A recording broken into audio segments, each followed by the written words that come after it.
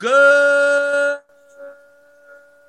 morning, grinders. Welcome to the DFS Pre-Game Show here on Roto Grinders. I'm Jordan Cooper, aka Blender at Blender HD. If you want to follow me on Twitter, and it's Tuesday, June 9th, and we'll talk a little bit about baseball today, I guess. Right, baseball. Right, what's going on? Anything you want in the YouTube chat. We're going to be heading into the summer. It's going to get quite boring. So I'm going to rely on you in the YouTube chat. Any questions you got? This is your forum in the morning, 11 o'clock Eastern, to join in the YouTube chat. I know a lot of people listen on the podcast version. They watch later. I get it. People have lives, but it's up to you. You can show up in the morning, ask whatever you want, and I pretty much answer it. Now, if it's a stupid question, sometimes you'll get a little berated, and then I still answer it. But you're more than welcome to do so. Suki Singh's normally here early in the morning. Good morning, Suki, Matt Mears, Chris Aarons, Trey.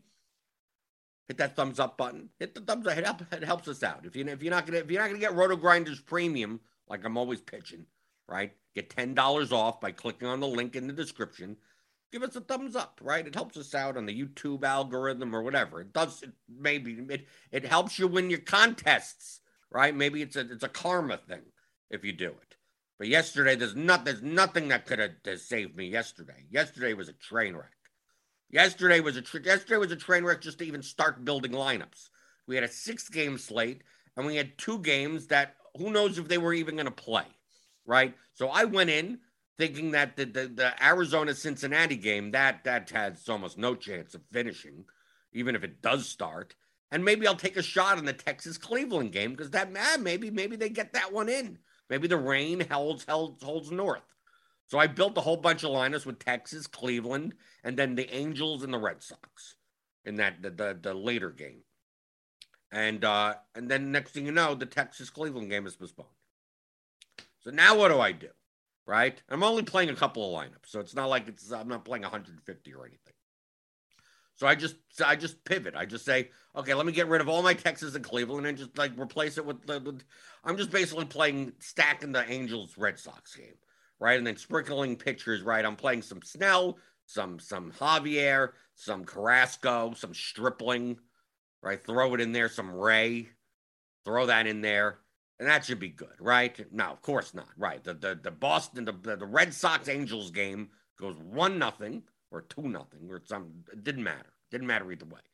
And then Javier gets killed, Snell gets killed, Ray gets killed, Stripling puts up a decent score, Carrasco puts up a decent score, and then Hunter Green puts up 40 in a complete game shutout because the game only lasted 7 innings, and Michael Wacha puts up 38 points. So I think my lineup in the 121 had I think a total of 19 points. I think I scored 19 in the 121. I think I came in 5th to last. Do we have it up here? Do we have the single entry, the 121 up here? I don't think so. Right? But it was bad. It was bad. At that point, it doesn't matter. I think there was 642 entries. I came in 637th or something. Does it make any difference if I just had one off the money? No, it's still $0. It still doesn't matter, right? But that's what happened yesterday because the Blue Jays did well, right? So the Blue Jays were the chalky bats, but then Javier and Snell just look, you got a total of 4.5 points from them if you played them together. So, but these Red Sox and the Angels were a little bit underneath the Blue Jays. That's pretty much why I was playing them. Then I knew the Blue Jays were chalk. I'm like, okay, so I'll just play a bunch of the Red Sox and the Angels, and that did not go well. Right, the Mets did decently, right, against Snell. Right, if I had a little bit more time, right, if I wasn't already planning on playing these types of lineups, I may have played one lineup against Snell, right, because he was a 42% owned pitcher, or the Mariners against Javier, right. That's if you were aiming for maximum leverage, that's what you would have done yesterday. But I still don't think how I end on Michael Wacha or Hunter Green, especially a pitcher in a game that I'm not even sure plays more than 3 innings. And they played that game very fast because Hunter Green was just getting out after out after out. I mean, just swinging first pitches and stuff like that. So had he had a higher pitch count, maybe the game wouldn't have even gone 7. But that was yesterday. I mean, what was the winning lineup yesterday in the large field? 210 points. Carrasco and Watt. So Hunter Green wasn't even in this lineup, and then just a mess. It's a messy lineup. Right, we got the 2, 2, 1, 2. It's just whatever. Obviously, it's a small slate, so like, as long as you get the right, as long as you get Eduardo Escobar at 44 points, Kyle Tucker, Julio Rodriguez, right? All you need is some low-owned stuff, right? You could survive a 32% owned 6 for Springer, right? Go here, next lineup. Okay, here's a Mets Astros. Okay, that's kind of makes sense. Carrasco Green. You got 3 Astros, 5 Mets, and there you go, right? Because you got the Altuve home run, you got the Kyle Tucker home run, you got Eduardo Escobar in there at 6%. You're good, right? Third place, Reds, Mets. Okay, so I mean, yeah, the top lineup is kind of messy, but yeah, so 5-3 with the Reds, Mets here. Here's Blue Jays, Mets here. Here's Astros, Mets. Okay, so you have plenty of stacks up here, right? Here's Mets, Blue Jays, Astros. Well, kind of a mix of Blue Jays. This is like a 4-2-2 lineup. Okay, so basically nothing that I had. The complete opposite of everything. Michael Wacha was 15% owned. Weird to see. Hunter Green, 40 points. 40 points pitching 7 innings. Right. Slick says Snell threw 40-plus pitches in the first. Yeah, I know. I was following on the MLB app.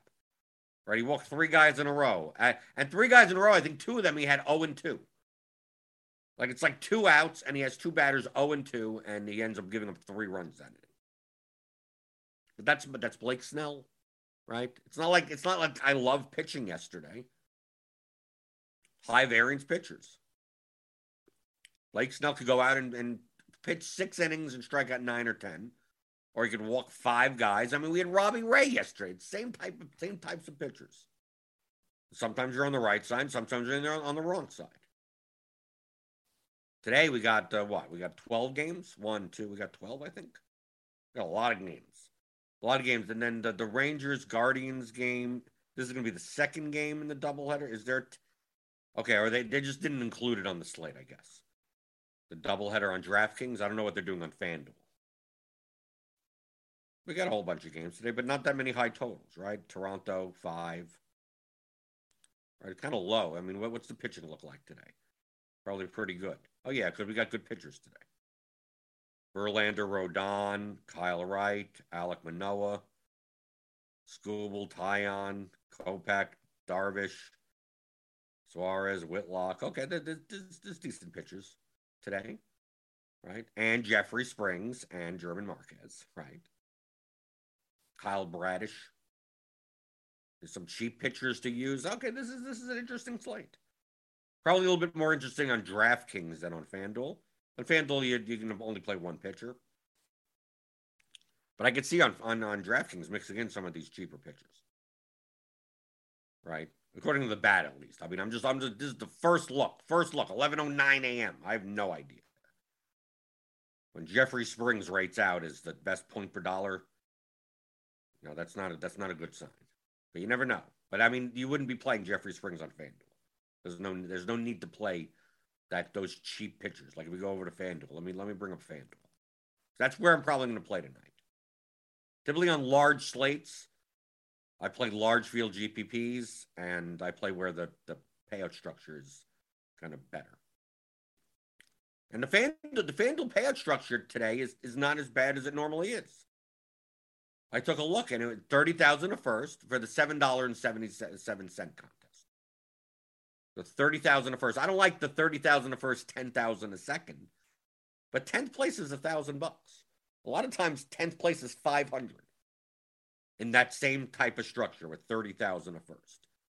So that 10th place, man. I mean, the whole thing is that I want to be able to at least show a profit on one lineup. If I play 150 lineups into a contest and I get it in the top 10 or something, right? I probably won't play 150. I'll probably play 100. $777 of worth of entries. So if I come in 10th place with one of the entries, okay. Obviously, I'm going to place with a whole bunch of other stuff as well. But when it's $500, when it's said like I don't want my entire season to be relied on like did I get enough top 5 finishes versus top 10 finishes. So I like the flatter payout structures. I don't know what they're doing on DraftKings today. I'm going to suspect it's about the same as usual. I'm looking right now. This is contest selection. This is something that you should be doing. I mean, some people play both sites, right? I mean, I can't focus on 2 sites at the same time. So 100,000 for okay. So this is going to be a garbage payout structure. They're 15. Yeah, this is awful. Yeah, 1,000 to 8th, 9th, and 10th. But it's 100,000 to first, 25,000 to second, 10,000 to third, and fourth, and 5,000 to fourth for a $15 entry. Which means 10th place is $1,000. So like I would enter 60 lineups into that. But still, I don't like 100,000 to first, and then 4th place is $5,000. At least on FanDuel, when it's 30,000 to 5,000, okay, that's 6 to 1. This is 20 to 1. So I will most likely be playing on FanDuel tonight. So let's take a look at FanDuel.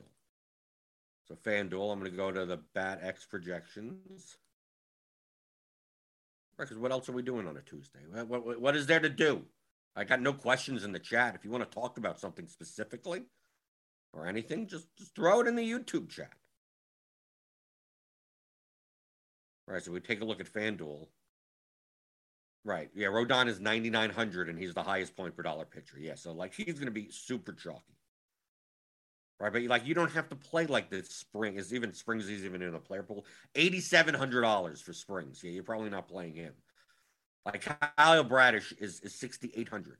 Like I'm not even sure you need to use these people. Like Cole Sands. Just like if we run just like the straight optimal, not worried about stacks or anything. Get Rodon. You get Dahlbeck here. Acuna, Otani, Schwarber, Teoscar. Okay, some cheap infielders. Baez is 2,400. Right, like imagine like if you were to play like who's the cheap Cole Sands, for instance, against the Yankees, a $5,500 pitcher on FanDuel. You ran this, you'd basically be able to pay up everywhere for everyone. Like that's the problem that people don't think of. If you're going to play cheap pitchers on FanDuel, like you need to set your salaries, your minimum salary to be much lower.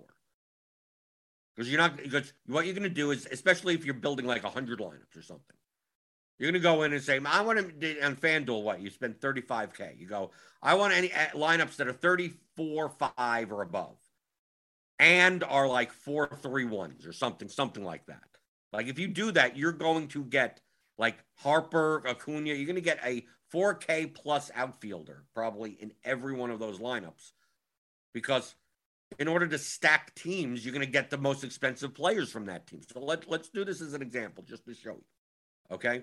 If you were to play a Cole Sands, for instance, a cheap pitcher, replace that with whoever you want. It could, Ranger Suarez at 7,300.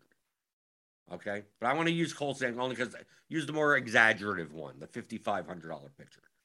So if I go in here and I'm like, okay, well, I'm also going to build 4-4. Like, let's do the exaggerated version.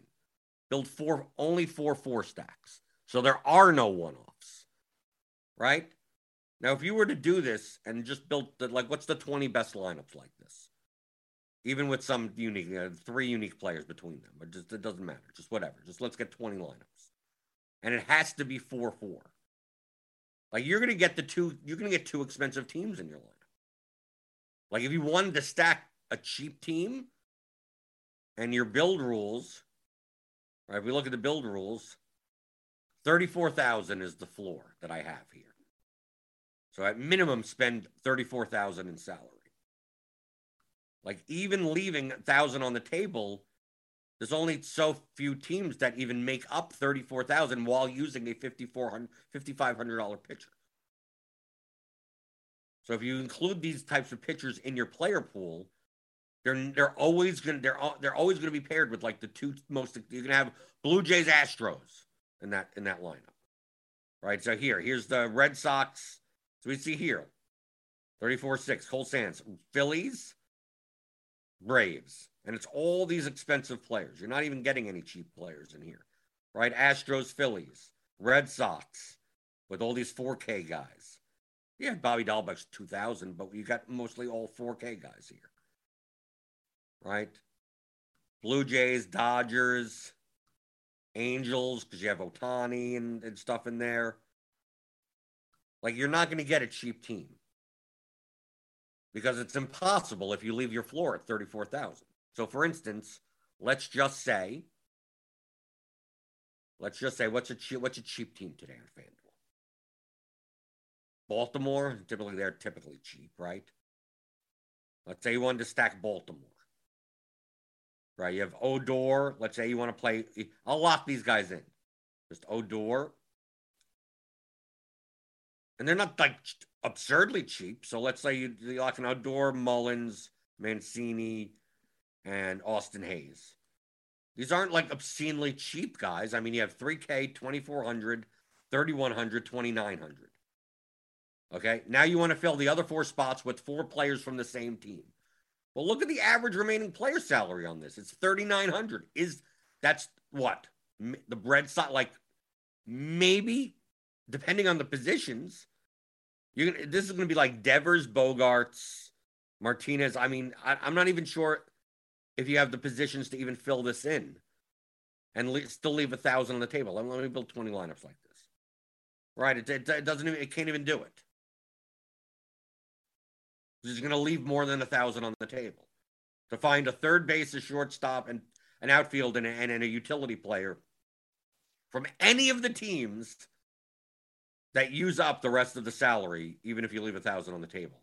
They're all together. Now, once you set it to 4-3-1, now it gives you a lot more flexibility because that utility player could be anything. So you could pay up for whoever. You could have Acuna as a one-off. But this is what happens when you use the cheap pitchers. So even if you're building 4-3-1s, like let's go down and let's do that. Let's build 4-3-1 like this, and we're using a fairly cheap team. They're not even that cheap, the Orioles, right? I'm not even stacking. It's not like stacking $2,400 guys. All of them are $2,400. This is still 3K, $2,400, $3,100, $2,900. So now if I'm doing 4 3s to try to build. I don't even know. It still may not even be able to do it. Right? So let's use Baltimore. Let's fill out the infield slots more than we have. Okay, so we have make it a little bit easier. So let's fill in like Ramon Urias, Jorge Mateo, right? Who's second base? They don't even have Odor. But now look at the average remaining salary. I mean, we're not going to be able to fill this out at all. Catcher, first baseman. Let's get an outfielder in there. Mullins. Average remaining player salary is $47.75. There's no way to fill this out. Right? We filled it. If we just hit optimize, just had one-offs, we'd be leaving $2,500 on the table. Like just with the best one-offs, you'd be leaving money on the table. $2,500 on the table.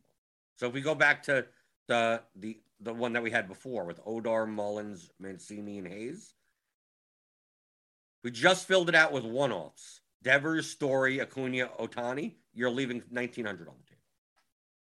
So if your salary floor is $34,000, playing cheap pitchers, you're not going to get anything. And when you even lower it, the floor of the salary, minimum salary floor, you're going to be getting a lot of the same people. You're just going to it's just going to be pay up everywhere. Now, let's say 1% of the lineups have this pitcher in it. In a, 40,000 entry contest. So 40,000 entries, let's go 40,000 entries times 0.01, 400. There's only 400 lineups that is playing Cole Sands or something. But most likely, those 400 lineups are going to be using most of their salary. So if you're playing a lineup that uses most of their salary and Cole Sands, there's only so many combinations of them. You're playing the two most expensive teams together. Two most expensive teams plus the most expensive one-off. Even if you're doing 4-2, 1-1 or something like that, you're probably going to be landing on the same exact people. So not only are playing the cheap pitchers, unless they're like egregiously underpriced. I mean, if Carlos Rodon was 5,500, you'd still be playing, right? But it's a matter of that minimum salary floor. So if you're going to play a pitcher like Cole Sands, set your minimum salary floor like 31,000. Be fine with leaving 4,000 on the table. Now it's a 12-game slate. There's a lot more pitchers that you could be playing that have higher ceilings than Cole Sands. So whenever you hear on Crunch Time or Grinders Live or even on this show, where like the cheap pitchers aren't really like taking shots on the cheap pitchers on FanDuel, especially on larger slates, is almost unnecessary. Unless you think that one of them could outscore all of the other pitchers, you're more likely to get more raw points from just a higher priced pitcher anyway. It's like, well, I'm not going to play Rodon. I'm not going to play Verlander. Like, then play Yu Darvish. Play Tariq Skubal. Play Jose Quintana. I mean, Kyle Wright. Well, am I going to overpay for Kyle Wright? Well, his median projection on the bat is 30 points. Cole Sands' median projection is 21. Yes, he's half the price of him.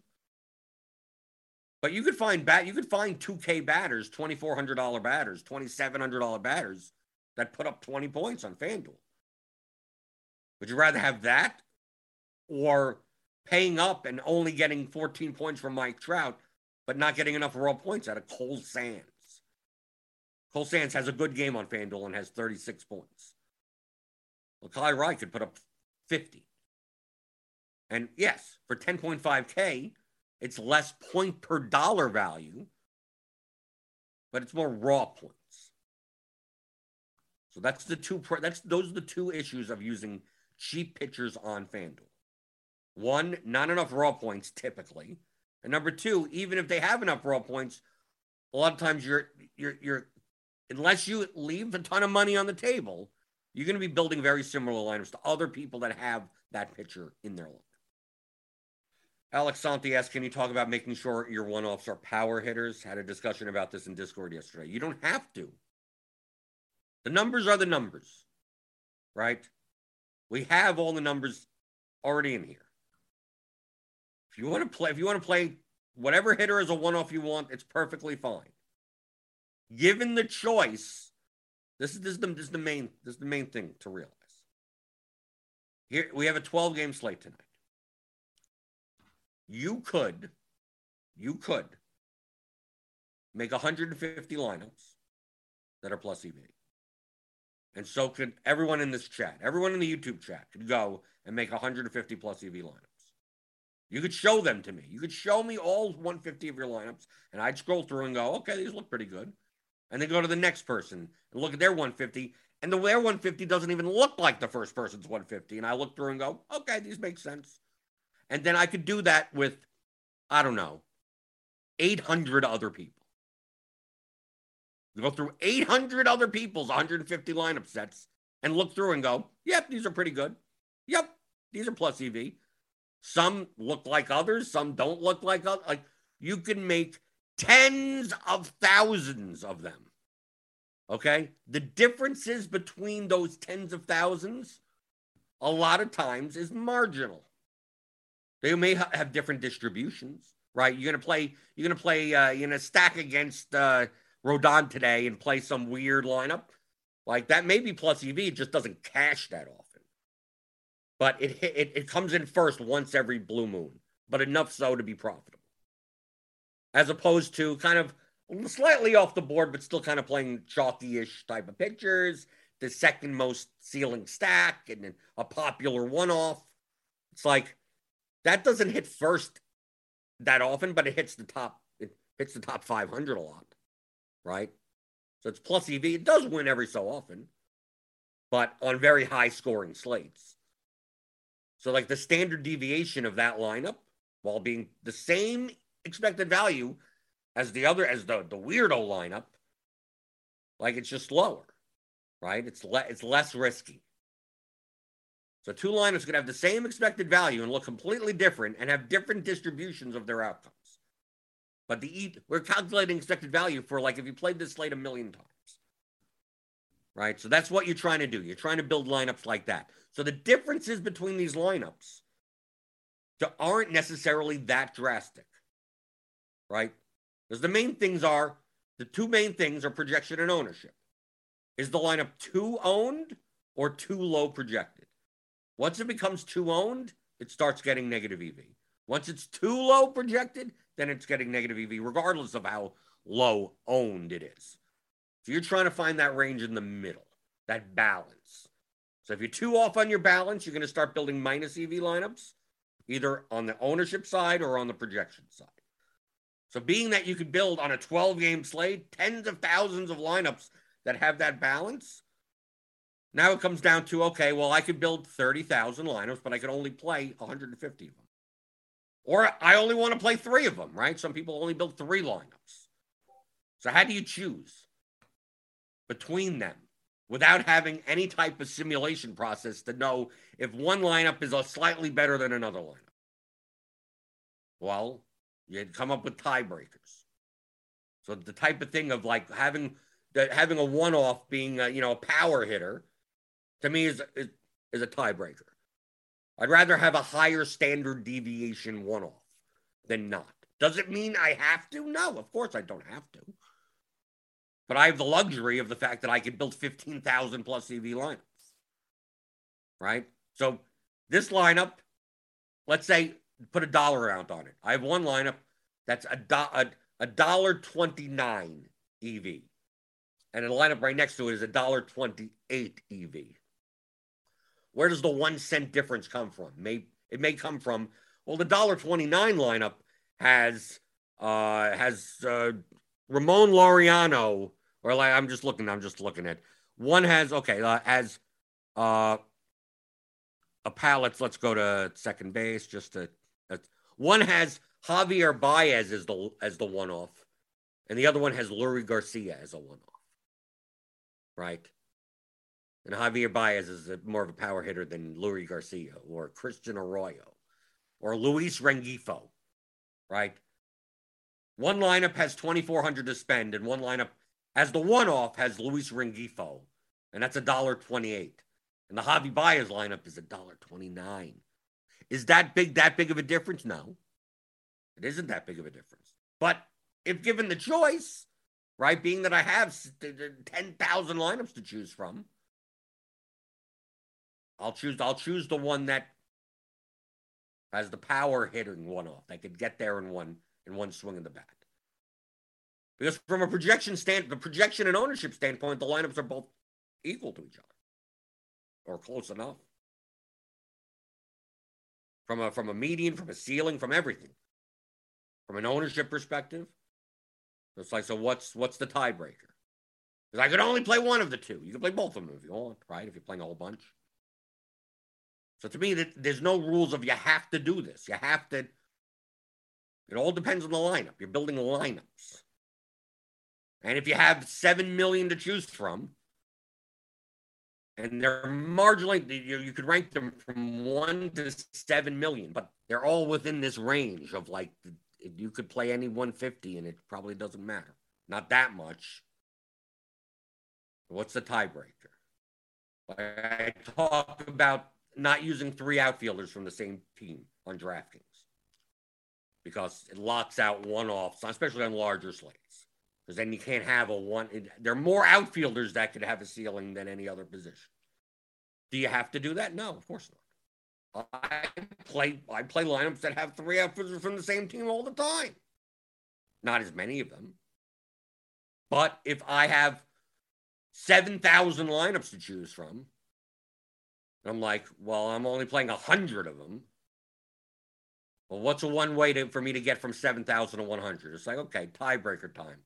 Let me remove the ones that have 3 outfielders from the same team. Okay. Let me remove ones that have don't have a power hitting one-off. Okay, let me remove those. Right?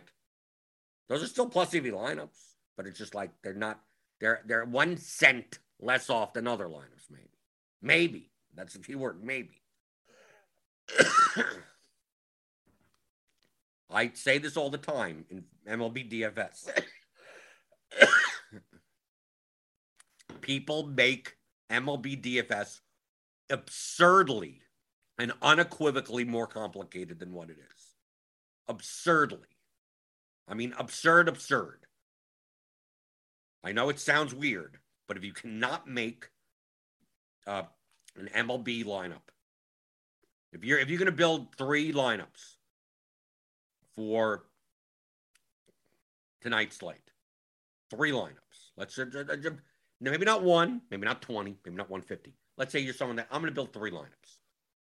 You should be able to build all 3 lineups. You should be able to show up for the slate. Okay? Show up for the slate. You have no idea. You have no idea who's playing. No idea what's going on. Right? You're literally sitting right down. Let's say it's a 7:05 lock. Okay? You should be able to, if your process is more complicated than being able to sit down at 7:02 p.m. and creating 3+ EV lineups, then you're doing too much. Like, I know I'm exaggerating to a little degree, but I'm not by that much. So if you're sitting there weighing this over that, probably none of that matters.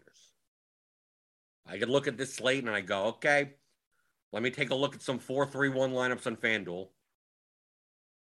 Right? I could take a look at a tool like Slate IQ. Right? What teams are over-owned and under-owned? Right? What teams are high projected, low projected? I mean, that's all you're doing, right? It's projection versus ownership. I could run a bunch of I could run 20 of the top lineups or whatever to see what the highest owned stuff is, and then like knock that out and say, okay, I don't want those lineups. Set a number for the max ownership, and then just run 50 lineups and choose 3 from there or something. I mean, you could do something just as simple as that. Anything past there is diminishing returns. So, like, for instance, I'll show you. I'll show you what I mean. Okay, we don't have Slate IQ. We're gonna recreate Slate IQ. We're gonna just make it as an example. So if you listen to this later, this is not like true information. We're just gonna act like it is, right? So I'm gonna go into build rules, right? I take a look at make sure FanDuel, it doesn't matter, right? I'm building 3 lineups, right? So use that example. I'm like, I need to build 3 lineups for FanDuel. Okay. Do I want them all to be very similar to each other? Probably not, but get some uniqueness, 3 uniques or something or whatever. Okay. I'm going to go through here. I'm going to play. I'm going to see it's a large slate.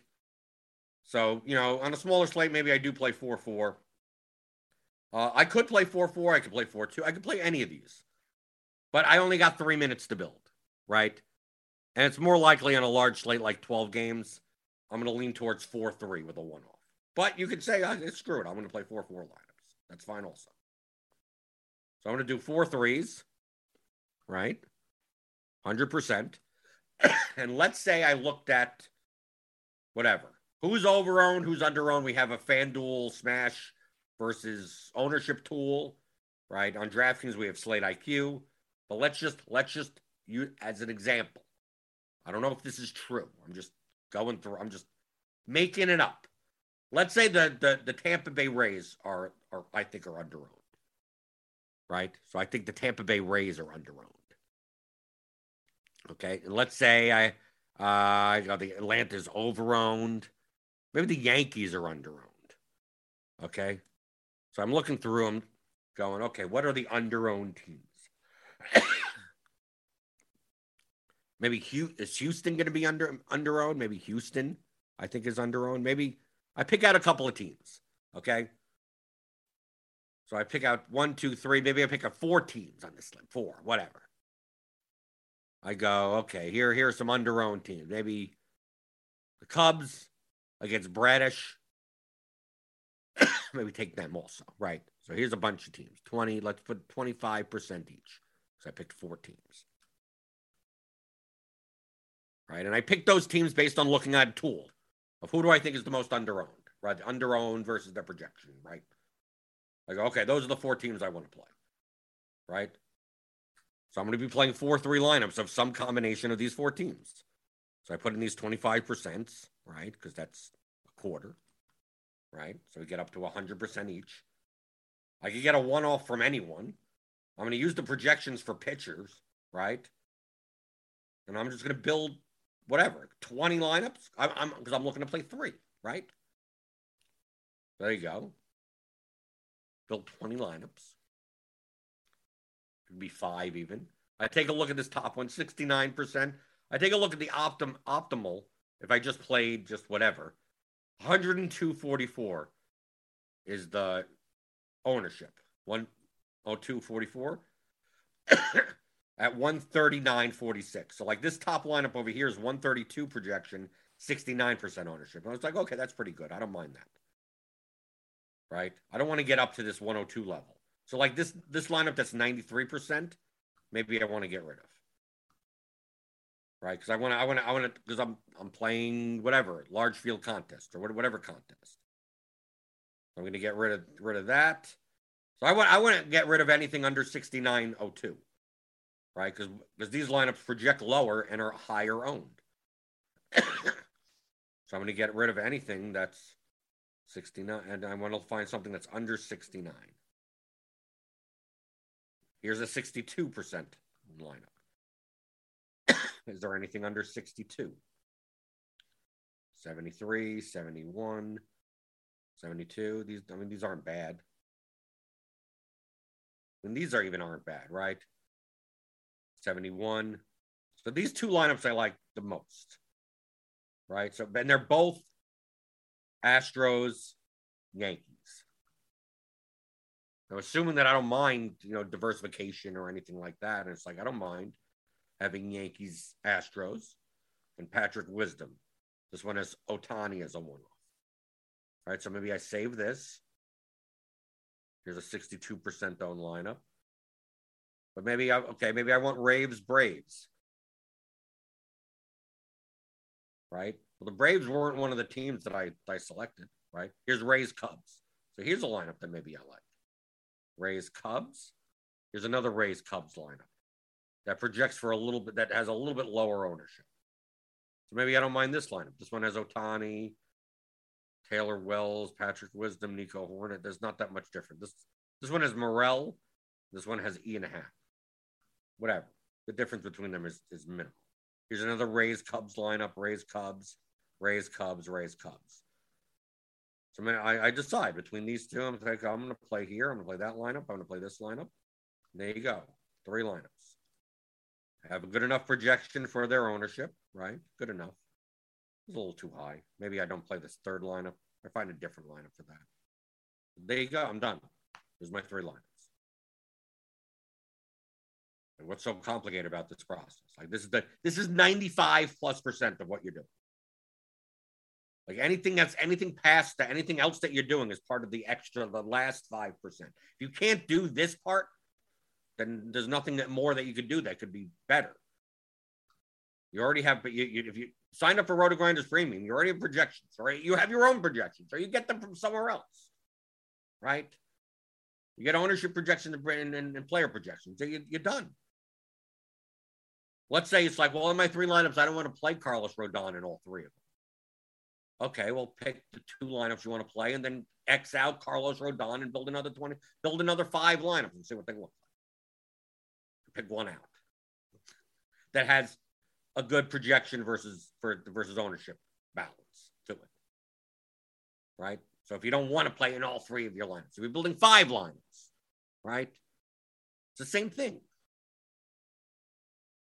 I chose teams that I thought were underowned versus projected and everything, and how do I throw them together? Right? I take a look at this ownership percentages, and I go, okay, this is beautiful. And I can play Astros plus Yankees at single-digit owned with the highest owned pitcher on the slate, who's only going to be 26% based on our current projection. I think he'll be higher. I could do that. Or you could decide to like, no, I'm just going to load up on the chalky stacks and just X out Rodon and play 3 lineups without Rodon. Those lineups may have the same expected value as these. So you should be able to show up at 7:02. Obviously, this took me more than 3 minutes because I'm explaining it. But I could show up at 7:02 and do this. You're building 1 to 3 lineups or something like that. How long should it take you? I could go. Do we have it up? Do we have it up here? No, we don't have the FanDuel stack leverage. Let me reload this. Right? You look at Slate IQ for drag FanDuel stack leverage team smash percentage and go, who has a higher percentage chance of smashing than their ownership's going to be at that current moment? Obviously, the later you're building at 7 o'clock, 5 minutes before lock, you're getting the most up-to-date numbers. And you look and you go, okay, this team, this team, this team, and this team. That's what I want to play. Maybe you want to mix in it's a cores game. Everyone's playing it, so it's negative leverage, but still it projects so high.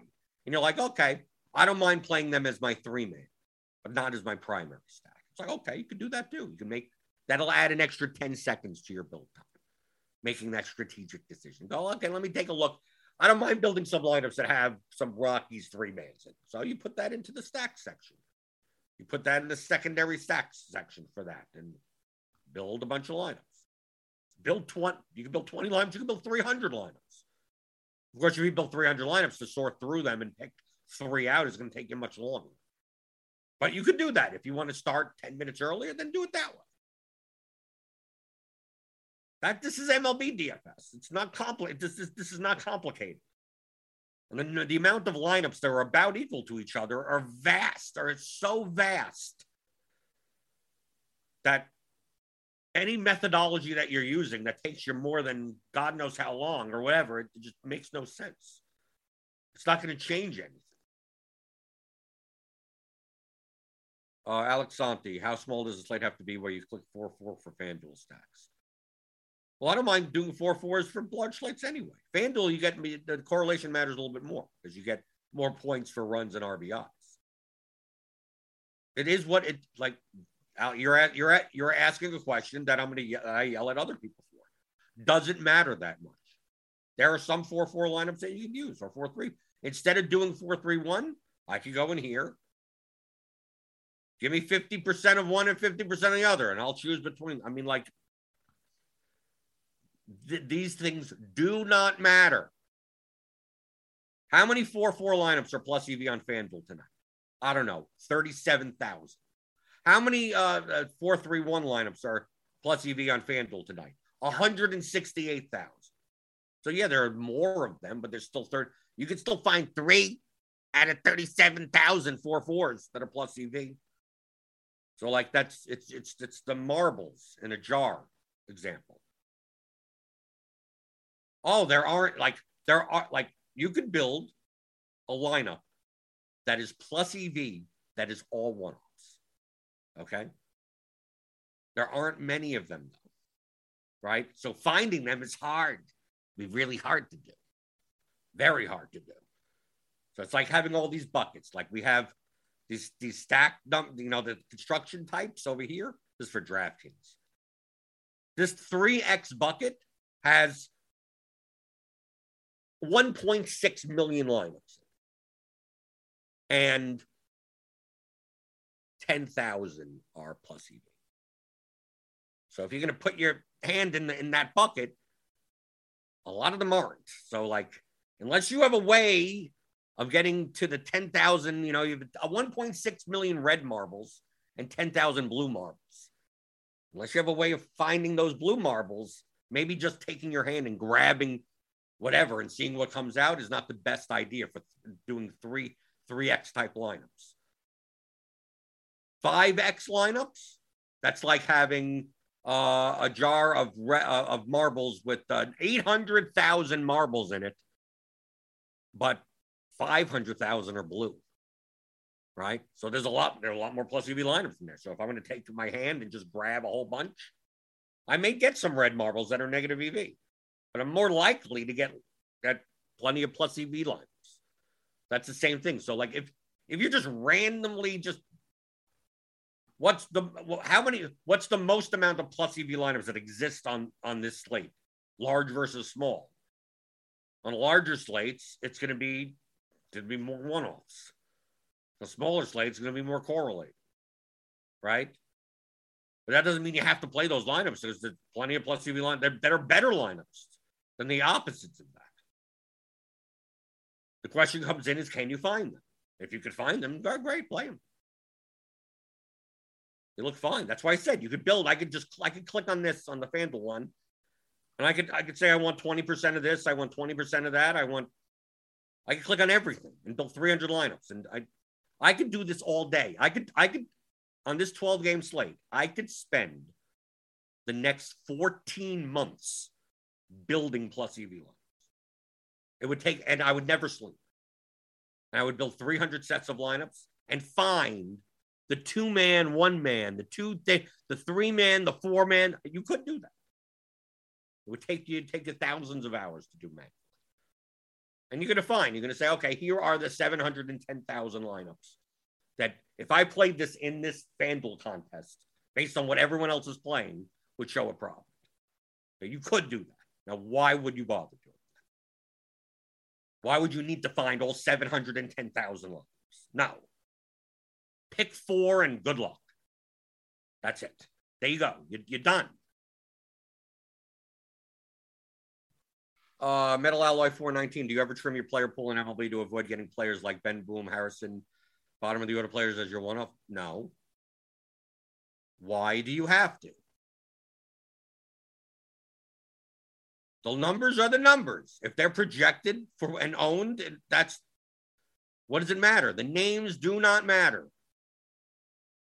If I had a choice between 7.3 trillion lineups, and they were all almost equal, very, very close to each other, would I have one that has the one-off of Ben Boom at 2,100 versus the one-off of Dalbec with a little bit more power, right? I choose the one with Dalbec because it's probably about a cent better. A cent. Okay? A cent better. Let's put that into perspective. A cent. Okay?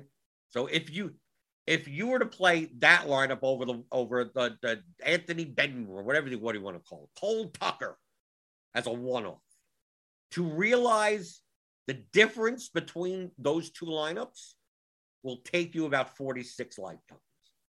Okay? To even have an effect on that line. Dude, like you wouldn't even notice. Right? You would literally not notice the difference until you hit about 46 lifetimes. And you at 46, the end of 46 lifetimes, you would look in your pocket and go, wow, I got money. I got a couple extra bucks for a bottle of bourbon. That's how you notice it after 46 lifetimes. Okay? So the difference between those two, I keep on stressing this point. The difference between the two is so negligible that every second that you spend considering it, you're wasting more and more time. Okay? So if it's something that you could tiebreaker and spend 3 seconds on, maybe is it worth the cent? It still may not even be worth it. But if you could spend 3 seconds on it, sure, go for it. Have a lineup that is 1 cent higher in expected value than the next lineup, even though you could build 71,000 lineups that are close enough to each other. You could. So really, it comes down to how much time are you spending. I know people that spend 3 hours on MLB lineups, and I just don't even understand what they're doing. I don't understand how you could possibly spend that long.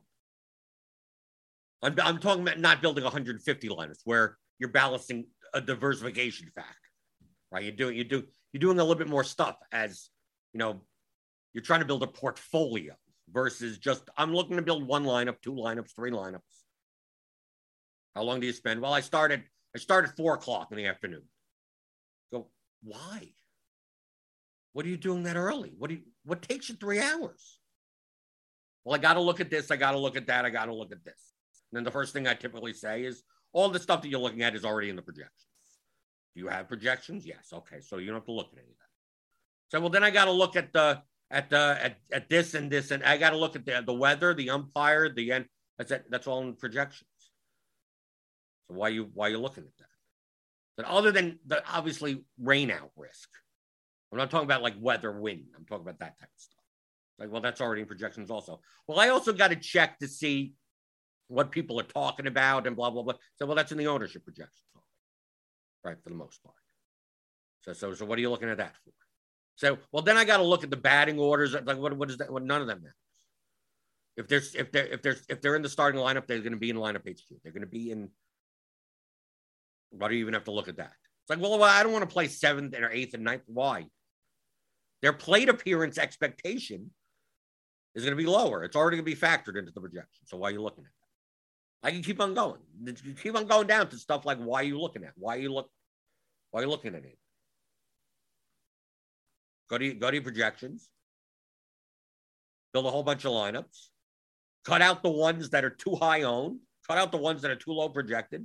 And then pick one from in the middle of those. I said, yeah, but and then they'll tell me, it's like, yeah, but there's like hundreds of lineups like there. I go, no, actually there's tens of thousands or hundreds of thousands of lineups in that range.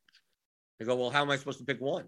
I said, the way that you pick one, whatever methodology you use is most likely not going to be better than picking random.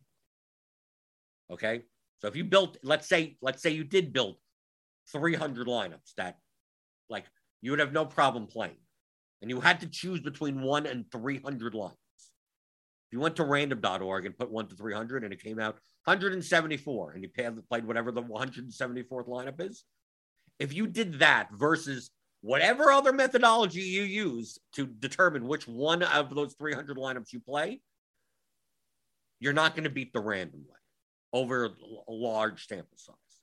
So if that's the case, why are you spending time? Right? This is the type of person that I look at the 300 lineups I could possibly play, and then I spend a half an hour eliminating this one, eliminating that one, eliminating this one, and then should I play this or this? And then asking someone a question, and then it's like, dude, you could close your eyes, pick a random one, and your results aren't going to change. So whatever methodology you're using to eliminate, you could eliminate based on, I don't like people with the last name starting with an S. That's just as good, but with the random way, it is equal. So why are you spending that much time on it? If you're spending 3 minutes on it and you got 3 minutes, fine. You're spending 3 hours on it, that makes absolutely no sense. You might as well just pick random lineups out of that. Let's see. Joe Adamo, I'm sure this question is stupid. But why sometimes does a guy with a high projection have a low plate IQ rating? Because I don't know how plate IQ rating is done. The plate IQ rating has nothing to do with projecting baseball. So personally, I don't look at plate IQ at all. I don't look at I don't look at anything. You see the numbers in here? This is it. These are the only numbers I have ever looked at for Major League Baseball. I couldn't tell you what someone's ISO or WOBA or Sierra for pictures.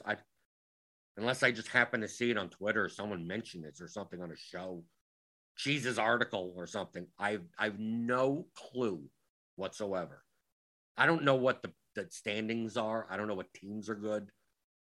I can tell which teams are better than others, but I don't know what the records are. I don't know any of that. That's what projections are for. They're doing all that work for me. Anything I'd be looking at is already being counted in these numbers. So if that's true, why do I need to look at anything? Is the model? Do you trust the model? It always comes down to that. Do you trust the model? The answer is yes. There's no reason to look at anything else. You are wasting your time. You're completely and utterly wasting your time. I reinforce this over and over again. And you know why there's still an edge in DFS? I say this. You've heard me say this. You're a regular on the show. I give away every single thing that I know. I've been a profitable DFS player for almost 7 years.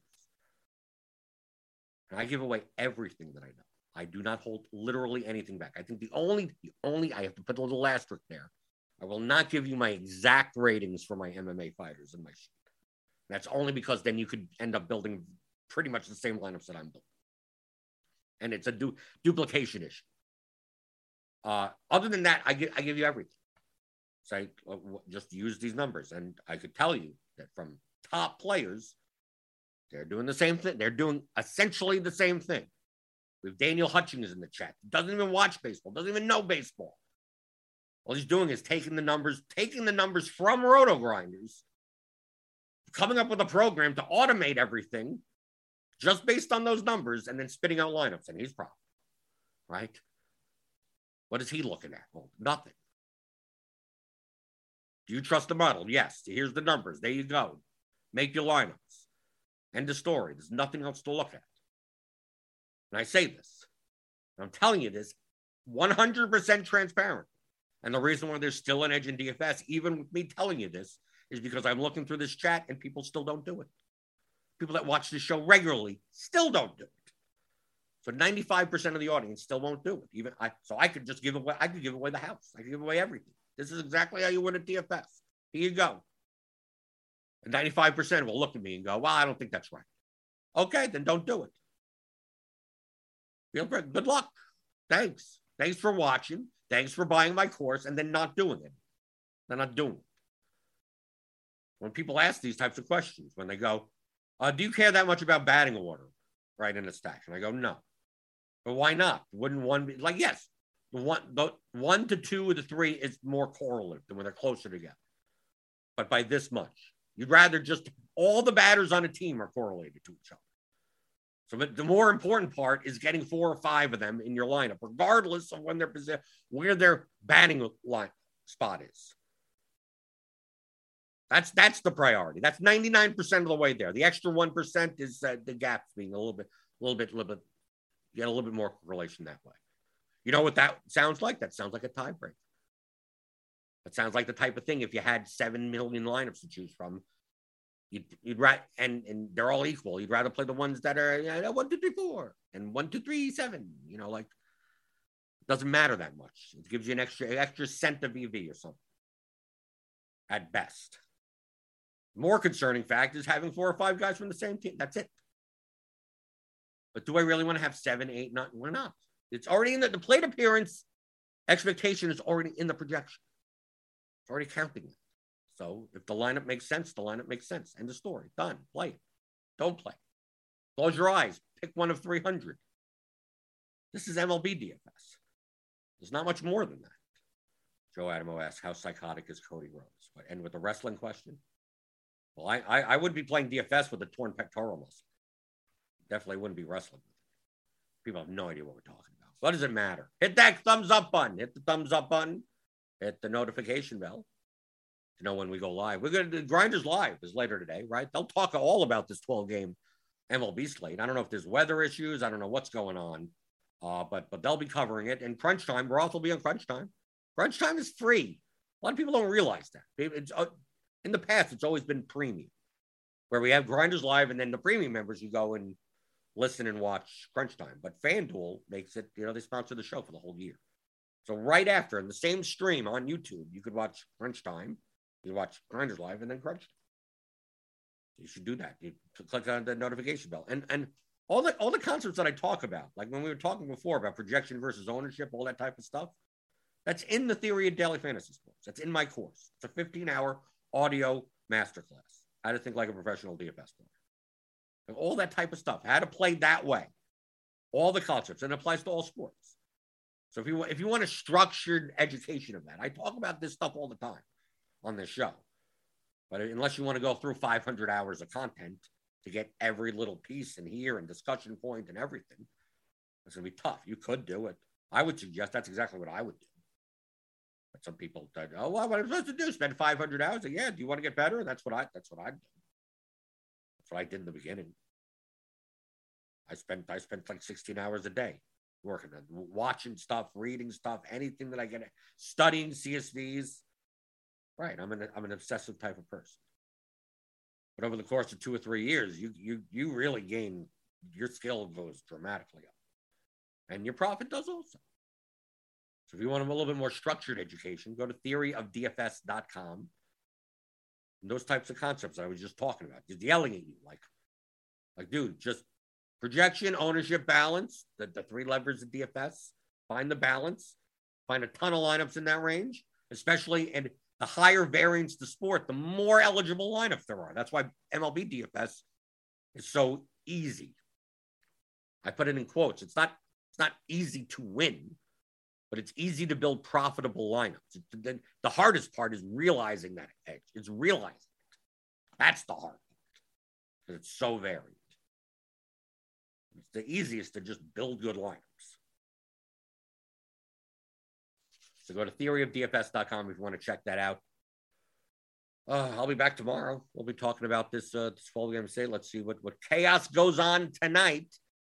And then I'll be back answering your DFS strategy questions like I always do on the DFS Pre-Game Show on rotogrinders.com.